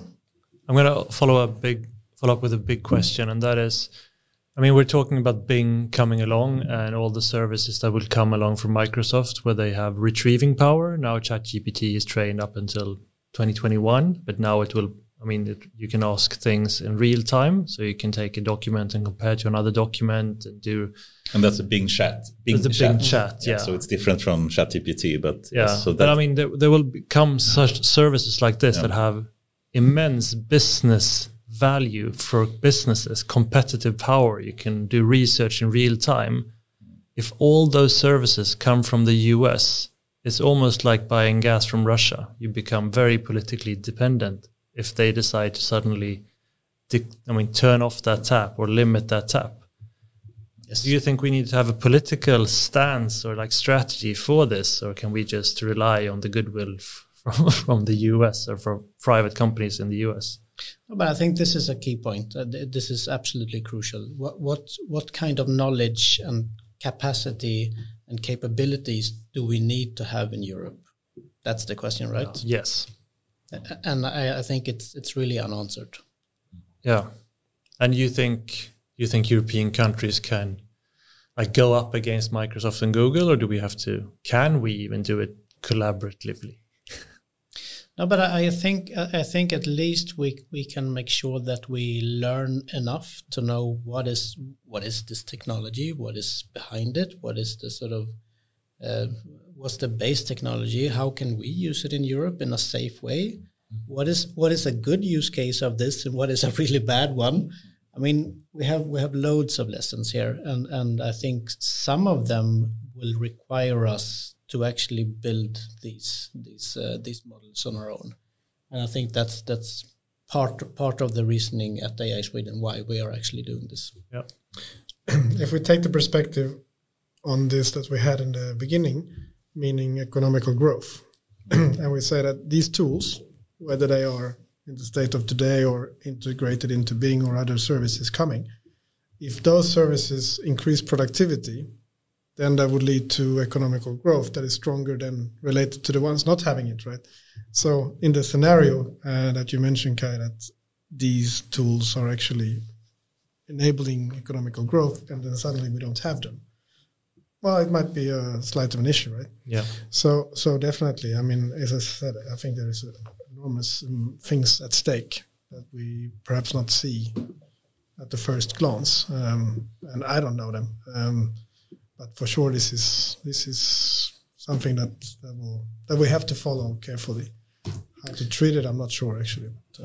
But, I think an interesting question here is really how will we judge and choose the winner of this war, the competition that we're seeing now? I think also one way would be that you can say that I think sometimes they compare it to humans versus machines here a bit, and saying that as long as a human does something, you trust it. So then there needs to be some kind of human supervision of whatever service you provide, potentially even ChatGPT or something, which is, of course, impossible, then it won't scale. But I think it's really, one other thing that perhaps actually China here has an interesting example where they said, if I remember correctly, they had a law saying you're required to put a label on whatever service you have, saying this is AI generated. So if you get a recommendation on listening on some song or some text being published, it should be a label saying this is actually generated by AI. I think that's a bad move, and let me try to explain why. I think it's better. We will see and are already seeing that AI is used together with humans. It's not human only. There's very few human only things that we're doing today. Some input for every kind of task that we do is powered by some kind of AI service, even if it's Googling for some result with traditional Google search or whatever it can be. So I think the answer perhaps is not to try to put different regulations in place for AI instead of humans, which you spoke about in the beginning. Let's not regulate the technology because it's a wrong move to start with. It will be used and it will be continued to be mixed together. So whatever type of outages you will see will be a part of it from machines and a part of it from humans. And then the question is really, what in that case should we judge who the winner is? And I would argue that it is trust. The service that provides the most confident and useful and correct answers will be something that is winning in the end. Do you see what I mean? Do you agree with this? Or? I see what you mean, but if no one knows more or less what the correct answer is, then True. That falls, right? Is it interesting who is the winner? I mean, maybe if you invest in the stock market, it might be, right? But another way to look at it would be, does humanity win? Because I think the big problem here is not necessarily who is the winner, who's the loser. We can probably agree that AI will generate tremendous value in certain companies rather than countries. So the most important question is then, would that value come from services serving humanity in a good way? And can we collectively find solutions where we distribute that value in a way that supports humans, right? Because if you look at already a couple of years ago, we saw that the share of generated value in private sector that goes to the workers, right, has decreased over decades. And this is going to accelerate, right? So how can we actually distribute the value generated by taxes, by new systems? That I think is a key question here, whomever is generating that value.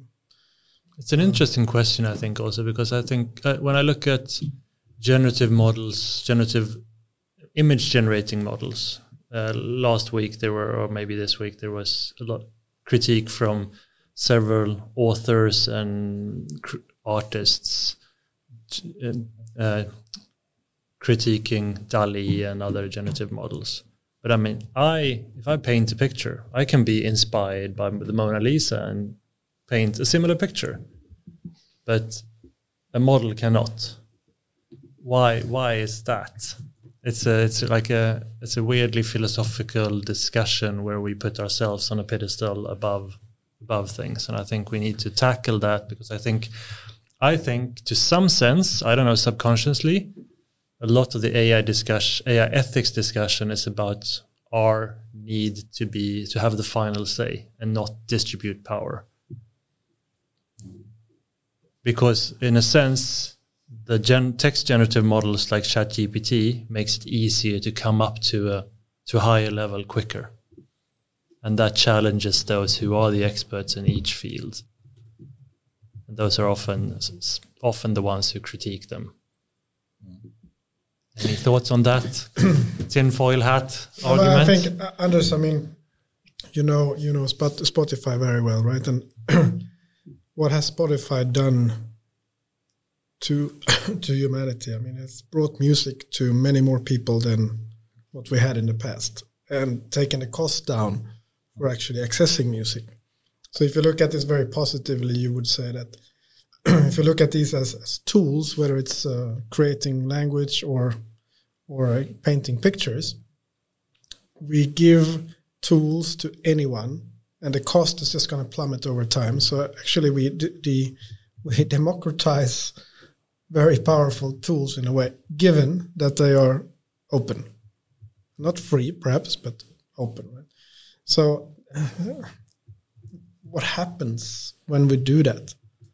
Because today we use other tools, and the ones having the tools might be better off than others, and so I mean it's really. I think it's an interesting question, also from a quality perspective. I think if it becomes easier to reach a mediocre level, will we take from pure quality? Yeah. There's another question actually that I was discussing with some colleagues, and I'm actually asking a question here now. Sorry about that. That's perfect. But it's an afterword. Yeah. What will happen? Because now we're seeing all of these AI generated images, all of this AI generated texts. If we go, 5 or 10 years down the line, those models will be trained probably on a lot of AI generated content. What effects will that have, both for the output and for the sort of? Will that mean that we will sort of raise the value of humanly generated content, or will it not? It's actually a very philosophically interesting question, I think. If we take the best produced music to just make it a bit more concrete, and there are so many different models now to generate both music and voice and everything. And if that can do that is personalized and perhaps high quality, and then it's trained on itself, or other models are trained on that, how can how can humans compete? But I think it's wrong to say how humans can compete. It's simply that you will have higher, better tools. And actually, to your interesting question about Spotify, I mean, it made music more available to people, but it also actually, the goal, at least for Spotify in later years, has been how also to make creators of music more easy to create music. So to enable people to actually create music in different ways. And if you take both of these aspects and use technology to also help people become musicians. Perhaps one day I can actually sing a karaoke song without it sounding horribly. But that would actually enable people to do things they couldn't do before, which is actually a really good thing. So by simply having models train on models, as you say, it could enable people and humans to do things they would never, ever be able to do otherwise. Right? Which probably sparks the need for the discussion of also the role of culture. I mean, to avoid us being completely data-driven and end up in a society of only mediocrity. This is the part of the question I have. I mean, where do we place authenticity? Because if you read a book, for example, you know that the author has worked on this book for 25 years, and he or she has failed and tried again and failed, and finally this book comes out and it's an amazing book. I mean, part of the experience that you have as a reader, I think, is that you realize the effort and labor behind this book, and that a specific person has actually formulated all these thoughts and narratives. Would that be higher valued than an equally good book, but that is generated by a model? I think it depends on who's reading it. It depends on the and reader, your ability to take in, like, how many senses you have open. And I think at the current level of AI, we're only able to produce to a certain level, but as AI progresses, we'll probably reach higher and higher and higher. And couldn't we compare to a simple thing like playing chess, though? I mean, that's an area where AI has for a long, long time been far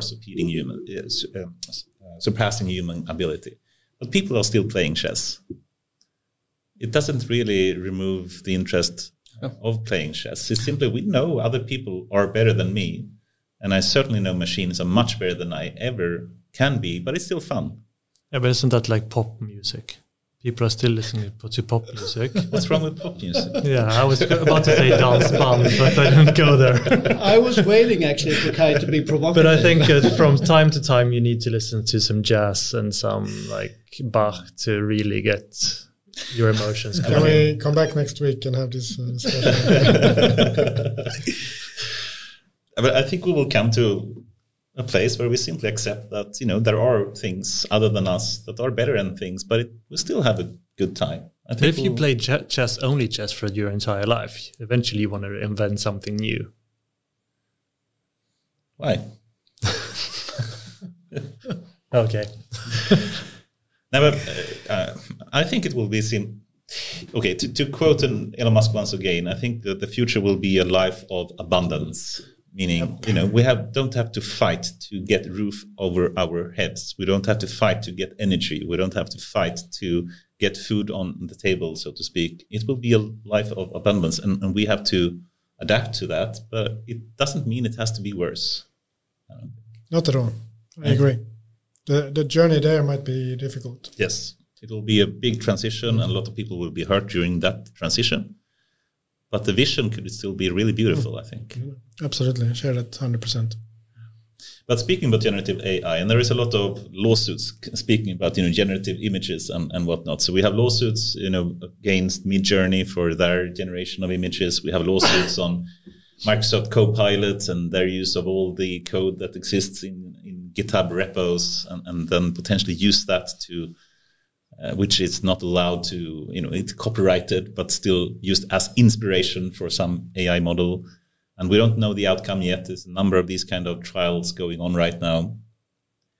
For one, what do you think the outcome will be of one of these? Potentially the, Git Copilot thing with generating code based on other copyrighted code, or Midjourney, using images to generate other images in style of Da Vinci or whatever. Do you think they will win? I think my answer is, first of all, I have no idea who will win, but I think what's key here is that, it's us humans making the laws, and this is a political decision. This is really a political decision, and you have sort of two goods. How do you balance them out? This is values driven. Who do you value more? Do you value the sort of content consumption of everyone, or how much do you value that against the creators? For me, it's a political decision for sure. It's how you formulate the laws. I guess it's not a perfect comparison, but if we go back a decade, we had huge discussions about piracy, right? And then companies with good text like Spotify made that go away completely. Yeah. Yes.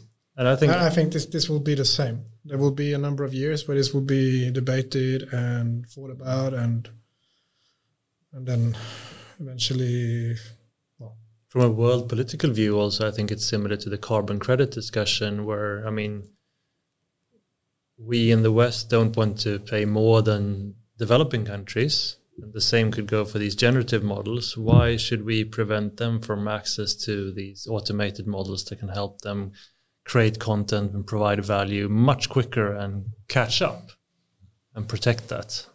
I mean, we stand on their shoulders and we've colonized them and we are where we are because of them. So I guess it depends also on what kind of lawyers they can bring to the table. I'm just scared about, if it will be a winning conviction here and, they will win over Microsoft or Midjourney and whatnot. I mean, the ramifications of that, it basically means that any kind of generative AI is breaking the law right now. I mean, I don't even see what will happen then if that occurs. It would be disruptive, to say the least, right? It's really scary, I think. You will use a Baidu model? Right. China doesn't care about that. So, no, but I think this is an excellent point. I mean, we have different laws and different legal systems in different countries. So that was not expected to be an easy ride, but we are in the ride. It started. I said in December to the team that I think 2022 will be remembered as the year when it happened. Tesla had a breakthrough when it comes to autonomy. Yeah. Very few people acknowledges this. And we had the language technology making yet another breakthrough. And it was engineered into a service. Yes, exactly. That is kick-ass, if you wish, right? Now we just need to find a business model as well. We have the research being done and it works. We need to have engineering and it seems to work. But how can we find a business model on top of these services now? I think that's still an open question. I haven't really seen anything, at least, that answers that question. No, and I don't think. I mean, there's no possibility to stop this because there's too much business value to be created by the big organizations. So their legal teams will just find ways around it and use the tech. But I think it's interesting that OpenAI now is moving into a Spotify business model. I'm not sure if Spotify was the first here with the free tier and mixed, premium and fixed and free tier, but I think it was one of the first at least. And now basically OpenAI is moving in that direction, and they have a free tier for ChatGPT, and then you have a ChatGPT Plus, I think it's called, where you pay like $20 or something. And you get faster access and some premium functions. I think it's a rather good approach, I must say. And I think the pure, and potentially then if you use the free tier, you get ads, similar to what you did in Spotify. If you pay for it, you get faster access, premium functions, and no ads. And it's exactly the same as Spotify, actually, in their business model. Do you think that will be the future for like the Google search and Microsoft Bings of the world, when they have dialogue systems and chatbots, being used there? I mean, it's very difficult to predict, of course. But I from the sort of the sense that I have around how Google works, at least today, I mean, that has never been their business model. No. And I have a really hard time seeing that they will introduce that as a business model. So I think they would probably do it in. But they have at least, pure, subscription services a lot. Yes, that's true.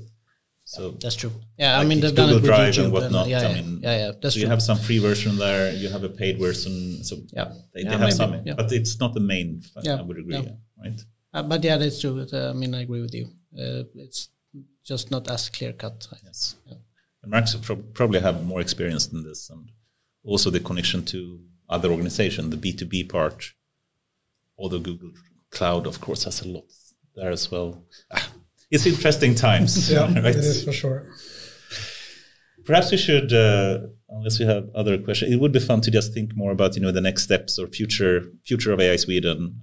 What's coming up there? Future for Sweden. For Sweden. What would you say would be the message for all our companies, all our public sector leaders, and potentially our journal or our politicians, but most importantly, I think our company leaders and public sector leaders? I can start. We have decided within AI Sweden to talk about from experiment to scale.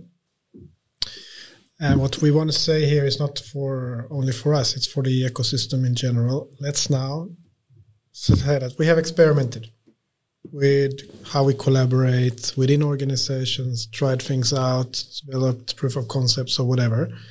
Let's now take the next step. Whether it's AI Sweden or one of our partners or a collective set of partners, let's scale. Is that going to take 3, 5, 10 years? I don't know, but that's the perspective, I think. We need to start thinking about this as real tools we should use for better businesses and for better public organizations and their services to citizens. And not think about it as much as something happening on research level or something we try out in a corner. We really need to embrace it and scale up the effort. It goes all the way from leadership, investments, teams, talent. That's, I think, the next step. Yeah, I mean, just to be very, very brief, I think we need to keep on learning and actually prioritize accordingly. I mean, this is the key. I mean, it's a lot about leadership. And we have some true leaders for sure. I mean, both in the public sector and the private sector. And let's be inspired by them. Awesome. So positive that we will, although there are a lot of challenges like AI Act coming up, and Europe is lacking a big tech leader at least. We have some good leader in terms of companies in Sweden. Perhaps we have some good leadership as well in some companies and even politicians and others, right? I think there are individuals. Yes, for sure. I think we still have a big asset in our data. If we can make that, if we can catch up to DIG's recommendation to make a national data infrastructure that we can hand out as an asset to the corporate sector, that could be fantastic. Obviously we need a national infrastructure for our healthcare data to be able to work with that as well, but it's even more complicated. Awesome. So you're positive, right, about the future, or what do you feel? Do you feel that now it's starting to accelerate as the mission of AI Sweden is, or we're still in the before the inflection point of the curve start to happen? I'm definitely positive about the future, and I think also, in a way, I think you have to be, because the future is not set. It's what you try to make it. So let's be positive. What's next? Sorry, Martin. No, I just wanted to agree. What's next personally? We'll start with you, Martin. What's happening privately, professionally? Something happening coming weeks or months? Good question. I'm very, very committed to building AI Sweden into something that has a significant impact in Sweden. I think we've taken the first step. I decided some years ago to continue at least until 2024. So I won't look ahead until then. But it is an interesting time for me personally, because the establishment of AI Sweden is done. I think we have concluded that in the steering committee we have, and we think about it about ourselves in that way. That means also that internally the leadership of AI Sweden has been distributed to many more people. So for me, it's really to look ahead and see what should be the next thing, whether it's AI or consequences of AI and so on. And I'm just in the beginning of that, so I hope I could come back in a year to see what has happened. But it's personally interesting time when I'm delegating much more than in the past. So. Beyond AI, if you could dream, I mean, beyond AI and Spotify, music, and whatever industry that Sweden is known for, what would your dream be for Sweden as like the next company or export that we would have in 5-10 years? I mean, my background is entrepreneurial, and I've succeeded and failed, mostly failed. But honestly, I don't think so much about the future in terms of building companies or having companies being built. Where I am is actually back to what Anders said. The future is a future of abundance, and I think a lot start to develop collaborations involved in thinking a little bit longer ahead. What is actually the future that we could build if we take the right decisions and so on. So we are starting now inroads to the energy sector, for instance, not necessarily from a pure AI perspective, but rather from a way of working perspective, because we have the trust of our large corporates and the way we approach this collaboration and so on. So it's quite interesting for me to get into those things and start to think about society in a different way. And whatever companies comes out of that, let's see, there are certainly opportunities. Interesting. Mikael, what's next in your life? Any thoughts? I'm going to go straight to the private side. I started coaching my daughter's football team, and it's actually a lot of fun. So that's a big thing for me now. That sounds awesome as well. Yeah. Thinking about, that's living the life of abundance in some way as well. Yes, focus on family and the fun stuff. Yeah. Hurry up with AI and you will have much more time for that. Can I ask, I mean, I'm going to just screw time right now, but since we're 4 middle-aged white men sitting here talking, and you mentioned coaching your daughter, do you see AI playing a role in accelerating our transition to an equal society? That's a good question and a big one. I haven't really thought about that actually. But I don't know. My standard answer, as you might have heard, is I guess it's what we make it, right? I mean, technology is just technology. We can use it in whatever way we want to. I mean, I'm co-host, but I'm going to just take the mic and say I think we need to accelerate, put the foot to the pedal, and make sure that we get more girls and women engineers and data scientists and investors and everything to speed that up, because otherwise we will get more biased models in the future. Agreed. 100%. Martin and Mikael, sorry. Anyone that you would recommend to come on this podcast, someone that you would like us to interrogate in similar ways?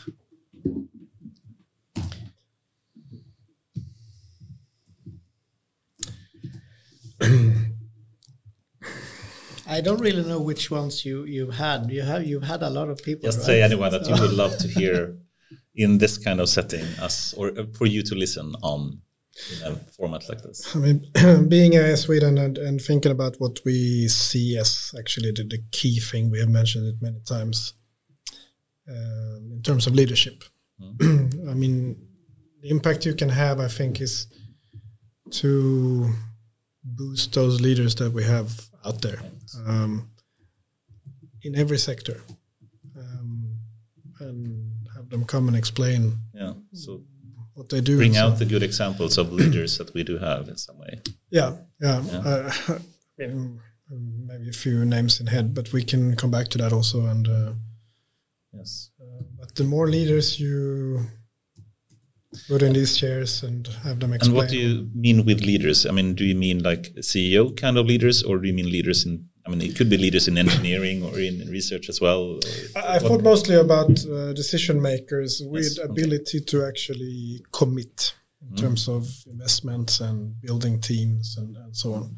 There are obviously informal leaders everywhere, but what we really need here with the very, very decentralized society we have, 290 municipalities, 150 local energy companies, you can go on and on and on, right? Are more leaders understanding this and seeing the potential disruption and act accordingly.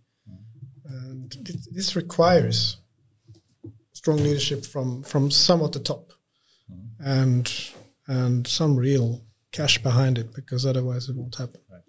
So that would be the people, I think. I think actually an interesting thing has occurred since the launch of ChatGPT, and it's that you have these these people who are working often actually in education or in schools or in high schools or universities. They sort of show their true colors. Some people come out and say, "Oh, this is super dangerous. It's going to be, people are going to cheat, and it's going to be problems for us, basically." And others come out and say, "I just planned an entire class using ChatGPT, and it took me 5 seconds, and it was actually really cool." So I think having those people who are actually working in sort of a real life environment using AI, bringing them here would be super interesting to hear. And I like it. We haven't really had like more use case oriented people that focus mainly on the use case and the value. I mean, we had, of course, but still it's been people that are, more passionate about AI perhaps than the value sometimes. So having more people that really focus on the value and then simply, using AI in whatever way they can to simply do that could be actually a good way to inspire more people, perhaps. I like your idea, Mikael. Yeah, I like that too. Was it that Star Trek says, leaders should to boldly go where no one has gone before, right? If we find those people, that would be a good guest, perhaps. Yep. Awesome. Thank you very much. Thank you. Martin and Thank you. Mikael.